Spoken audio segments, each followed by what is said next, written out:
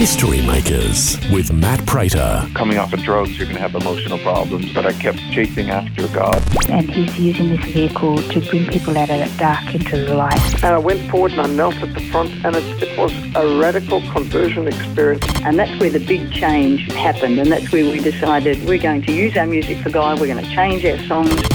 When I was about 25-year-old, I was busted and into jail, and it was there that I came to the Lord. History Makers with Matt Prater. Hi and welcome to History Makers. I'm Matt Prater. Today we're chatting with my good buddy Tony Benjamin, who is from Voice of the Martyrs Australia, and we're going to hear a bit of his story today. We're in Seoul, Korea. We've been at a Voice of the Martyrs conference all week. It's been absolutely amazing. So mate, welcome along. Tell us a bit of your background. Where were you born and raised? Thank you, Matt. I was born and raised in South Africa and immigrated to Australia 22 years ago. Okay. And did you have like a religious upbringing? I had a nominal Christian upbringing. I was raised as a good, old, honest Catholic boy and got saved when I was 21 years old, thanks to my dear wife. Okay. So what happened when you got saved? Well, when I got saved, everything changed, obviously. Yeah. And, really, it's for us all, it's a journey. It's really been a journey. But when I reflect on that journey, I see God's faithfulness in all of it, throughout my life. And it's been amazing. He's taken me from somebody with a very low self-esteem to the privilege of serving persecuted Christians around the world. Mm. Yeah. So how did your wife lead you to the Lord? Was it a church service or Bible study? Or Look, I'd love to say she coaxed me into it, but I went along willingly. I was searching at the time. As a young 7-year-old, I always said to my grandmother that one day I'll be a missionary. And, with its many twists and turns, she invited me to a Benny Hinn conference in South Africa at the time, and that's where I got saved. Oh, there you go. Truth be told, yes. Oh, I think I've watched him on TV a lot when I was a young fella. Yeah, there you go. Yeah. And tell me a bit about your early career. What did you do after school? I started an apprenticeship as an automotive engineer. I really loved it. Found I was always good with my hands. I wouldn't consider myself to be smart, so I had to do something with my hands. Yeah. And really, really loved it. And then progressed through my career into management, senior management, CEO, that sort of thing, Yeah. Okay. And what was your transition like into ministry? It was difficult. My prayer was always, I'd love to do this, Lord, but you're going to need to help me transition from high-end corporate or running my own business to ministry, which I know is a massive quantum leap. Mm. Yeah. And how did you first find out about Voice of the Martyrs? We attended a local church that had a Voice of the Martyrs speaker who invited us to visit the ministry. This is more than 16 years ago. Mm-hmm. When we turned up at the mission in Lawson in Australia, we were very moved by what we saw and the stories we heard, and it always remained there somewhere in the background. And I held a relationship with some of the key staff at Voice of the Martyrs throughout the years. My wife volunteered there for many, many years for the once a month thing that they had. And then I had the opportunity to sit on the board of Voice of the Martyrs. And it wasn't soon after that where they approached me about being the executive director and CEO. Okay. And for those who don't know what Voice of the Martyrs Australia does, tell us about the nations you're connected to and what you're doing. Voice of the Martyrs, as you may or may not know, is there to serve persecuted Christians around the world. So through Voice of the Martyrs Australia, we've connected to all the Pacific Islands. We also connected to the Philippines, and a lot of our work centers around Southeast Asia and Asia. And as far as India, Jordan, the Middle East, and so on. So, okay. Yeah. Now, this conference for me has been life-changing. Hearing all the different speakers from China, North Korea, Ethiopia, Somalia, Mexico. It's just been incredible to hear what God's doing among the nations. And, I know there are some things we can't talk about, on the media, but tell us for you, firstly, let's talk about China, because that was the last session that we've just come out of. I was so impacted to hear of the work of the kingdom still advancing, even under persecution. What can you tell us about what's happening in China right now? Well, what I can tell you is that regardless of the oppression of Christians in China, and many other faiths too, but more so Christianity is what we have to talk about. The work continues. We're still getting record numbers of people coming to Christ. Wow. Record numbers of believers being saved and baptized every year. Wow. The network we work with and have in China exceed 1.5 million. So, by 2030, the estimate is that China will be the biggest Christian country in the world. Oh my goodness. And is there a missionary movement coming out of China? Are Chinese, Christians going to the nations? There are not many that can go as missionaries like that. If they do function as missionaries outside of China, they basically rejected by the Chinese Communist government. Yeah, okay. Yeah. And the other thing that reminded me of China was many years ago we had Brother Yun from the Heavenly Man speak at our church, and he shared about how he was, terribly beaten and went through horrific persecution. But now he's got that vision to preach the gospel on the Silk Road all the way to Jerusalem. And I just remember him saying that that's his vision, to see an army of on-fire Chinese believers that will take the gospel all through that 1040 window through that persecuted area. Are you hearing many stories of people being sent out like that? We're not hearing many stories about things like that, and I think because of the restrictions that they have. Yeah. There's Chinese people are working with fellow Chinese people. I see, right, yeah. And with a country of that magnitude, with 1 billion people, there are so many evangelistic opportunities within the country, but also the hunger for God's word is so great within China. So we find that a lot of Chinese focus on their surroundings, which is their mission field and should be ours in our very own respective countries too. So that's what we're finding a lot happening. We're finding a great need for resources. There's always a request for Bibles.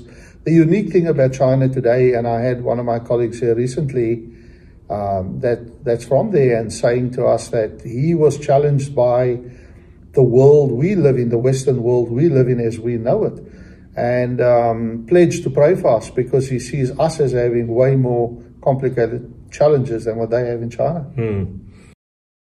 Now, you and I have been chatting a little bit about the Philippines and the work you guys are doing there. Give us an update on what's happening there. We have two parts to our work in the Philippines. In the south of the Philippines, we work with persecuted believers in the Mindanao region. But within the rest of the Philippines, we have a ministry called Being a Voice. And what that means is being a voice for persecuted believers around the world. And all we ask is for people to understand what persecution looks like, what it's all about, and also to pray for persecuted believers around the world and pray for our ministry. And that has been growing steadily and growing quite exponentially over a very short period of time. We have a wonderful team based in Manila, and these guys are doing a really, really good job. It's inspirational to hear the many different nations you guys are connected to. What other nations is VOM, Voice of the Martyrs Australia, connected to? We're connected to countries like Vietnam. We're connected to most of the countries in the Middle East, Iraq, Iran, Lebanon, Jordan. We're even connected into Israel. We work in Kurdistan. We work in India. We work in the Kashmir area. We do a lot of work in Laos. We work in Indonesia extensively, and then, of course, within the Pacific Islands also. But it doesn't preclude us from countries like in Africa, like in Uganda or Ethiopia or Mozambique and places like that. So we have quite an extensive reach. And because of the way the network of Voice of the Martyrs is set up, we have the opportunity to partner with some of the other VOM missions into projects which they do into places like Mexico, South America, Cuba, and so on. And also Russia and the Ukraine are quite extensive areas in North Korea for us. And another part of the conference that really impacted me was we had a pastor from Ukraine. He was sharing that, his church, he had a church of about 500, completely, shut down, scattered. I think they're using it as the Russians are using it for a building now, He's had to flee his nation, and he's now working with persecuted believers in Ukraine. What was your takeaway? What was the highlights for you from his talk today? Because that was quite impactful. Look, last year, around the same time, I was able to travel to Poland and go into or close to the border of the Ukraine.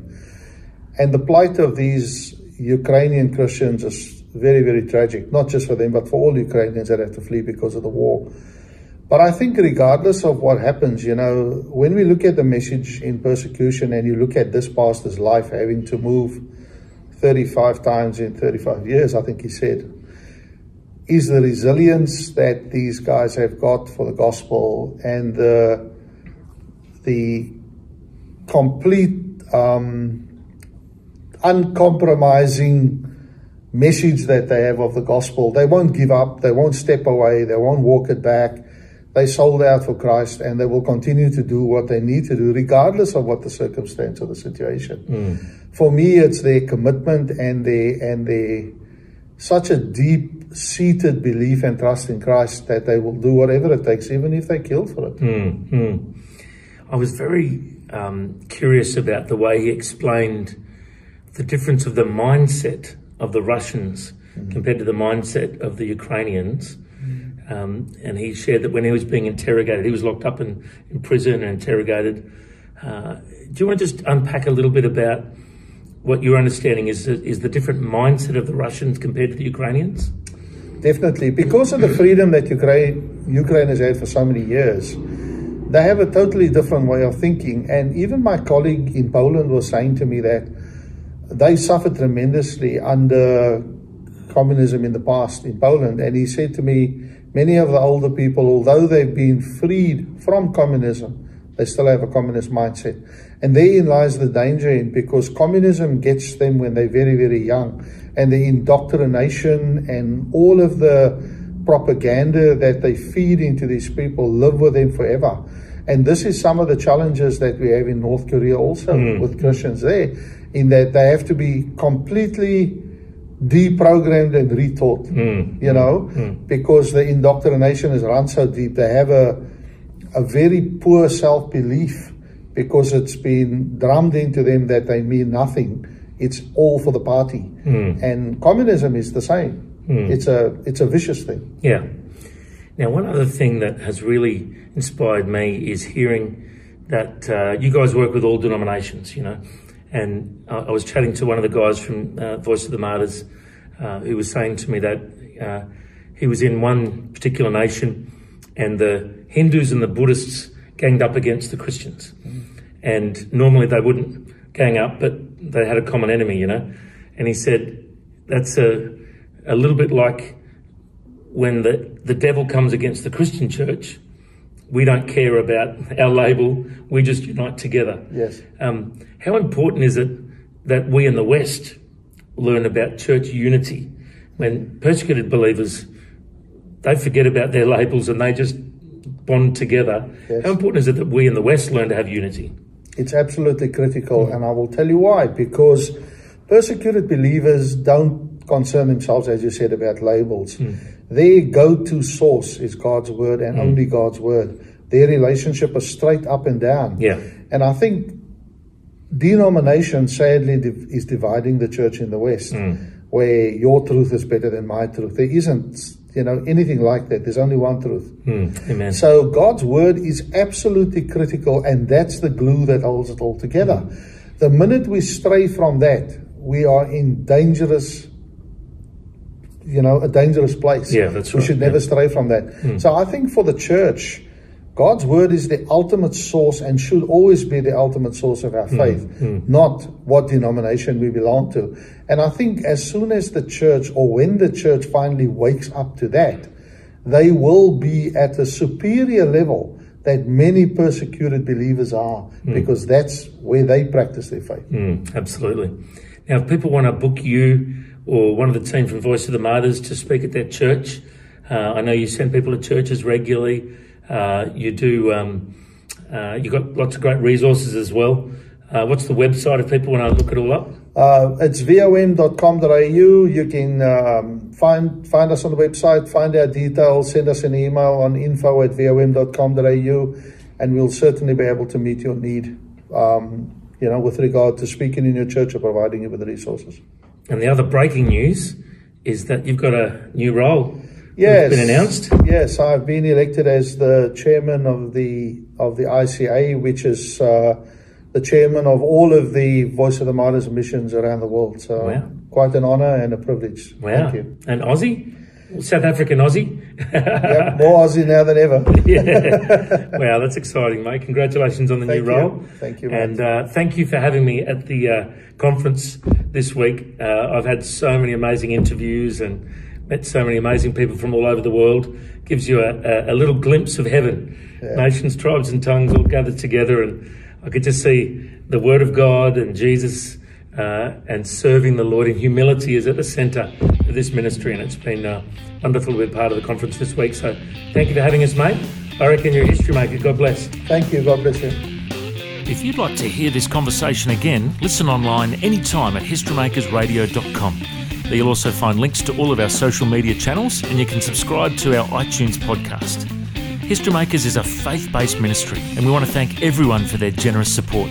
If you've got a suggestion of anyone we should interview, send us an email, info@historymakersradio.com. God bless. I'm Matt Prater, and my challenge to you now is to go and make history. Matt Prater's latest book is now available. History Makers, Devotions, Downloads and Dad Jokes. It will take you on a journey through God's Word and will hopefully give you a few laughs along the way. It's just $15 plus postage. Order now at historymakersradio.com. Discounts available for bulk orders.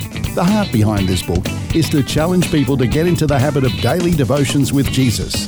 Find out more at historymakersradio.com. Station sponsor.